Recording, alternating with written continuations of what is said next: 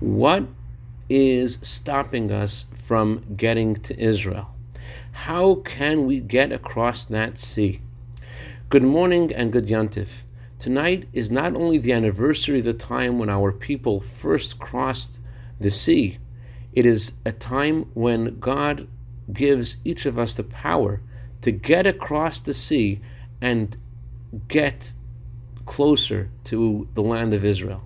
The land of Israel, according to the Talmud and Kabbalah, means a place and zone of being who you are inside, of expressing who you are and what you are, which is a desire to do the will of God.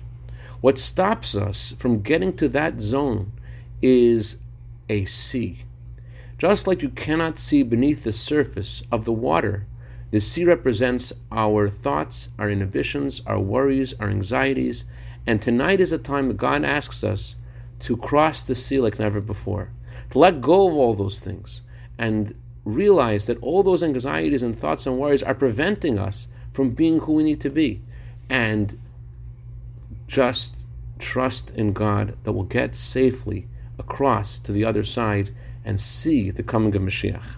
This is the energy of the last days of Passover, the energy of the coming of Mashiach, the light of the coming of Mashiach. And that's why it's customary on the last day of Passover to eat matzah and drink 4 cups of wine.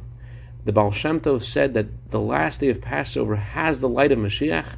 We want to connect to that physically by having an actual meal and being part of that. So may God help each of us to leave Egypt, to leave wherever we are, and to be there with Mashiach B'Karav Mamash. Candlelighting time for Los Angeles is 7:07. I'd like to dedicate a minute of Torah today to Yossi and Rivka Roth in honor of Yossi's birthday. Yossi, may you have a year of bracha v'atzlacha begashmius v'ruchnius. I also like to dedicate this to Avigdor Zalman and Tzvi Hirsch Cohen in honor of their arrival to this world. May they grow to Torah, Chuppah, Maasim Tovim, and give their parents and all of our people nachas. Have a wonderful Freilich Yontif.